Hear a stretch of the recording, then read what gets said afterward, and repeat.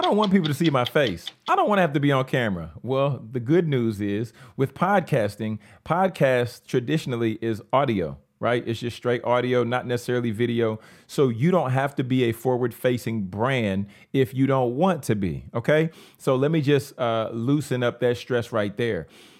However, if you want to really expand, if you want to really expand, I would suggest you doing video because YouTube is also one of the biggest search engines out there. And if YouTube is one of the biggest search engines, that's video.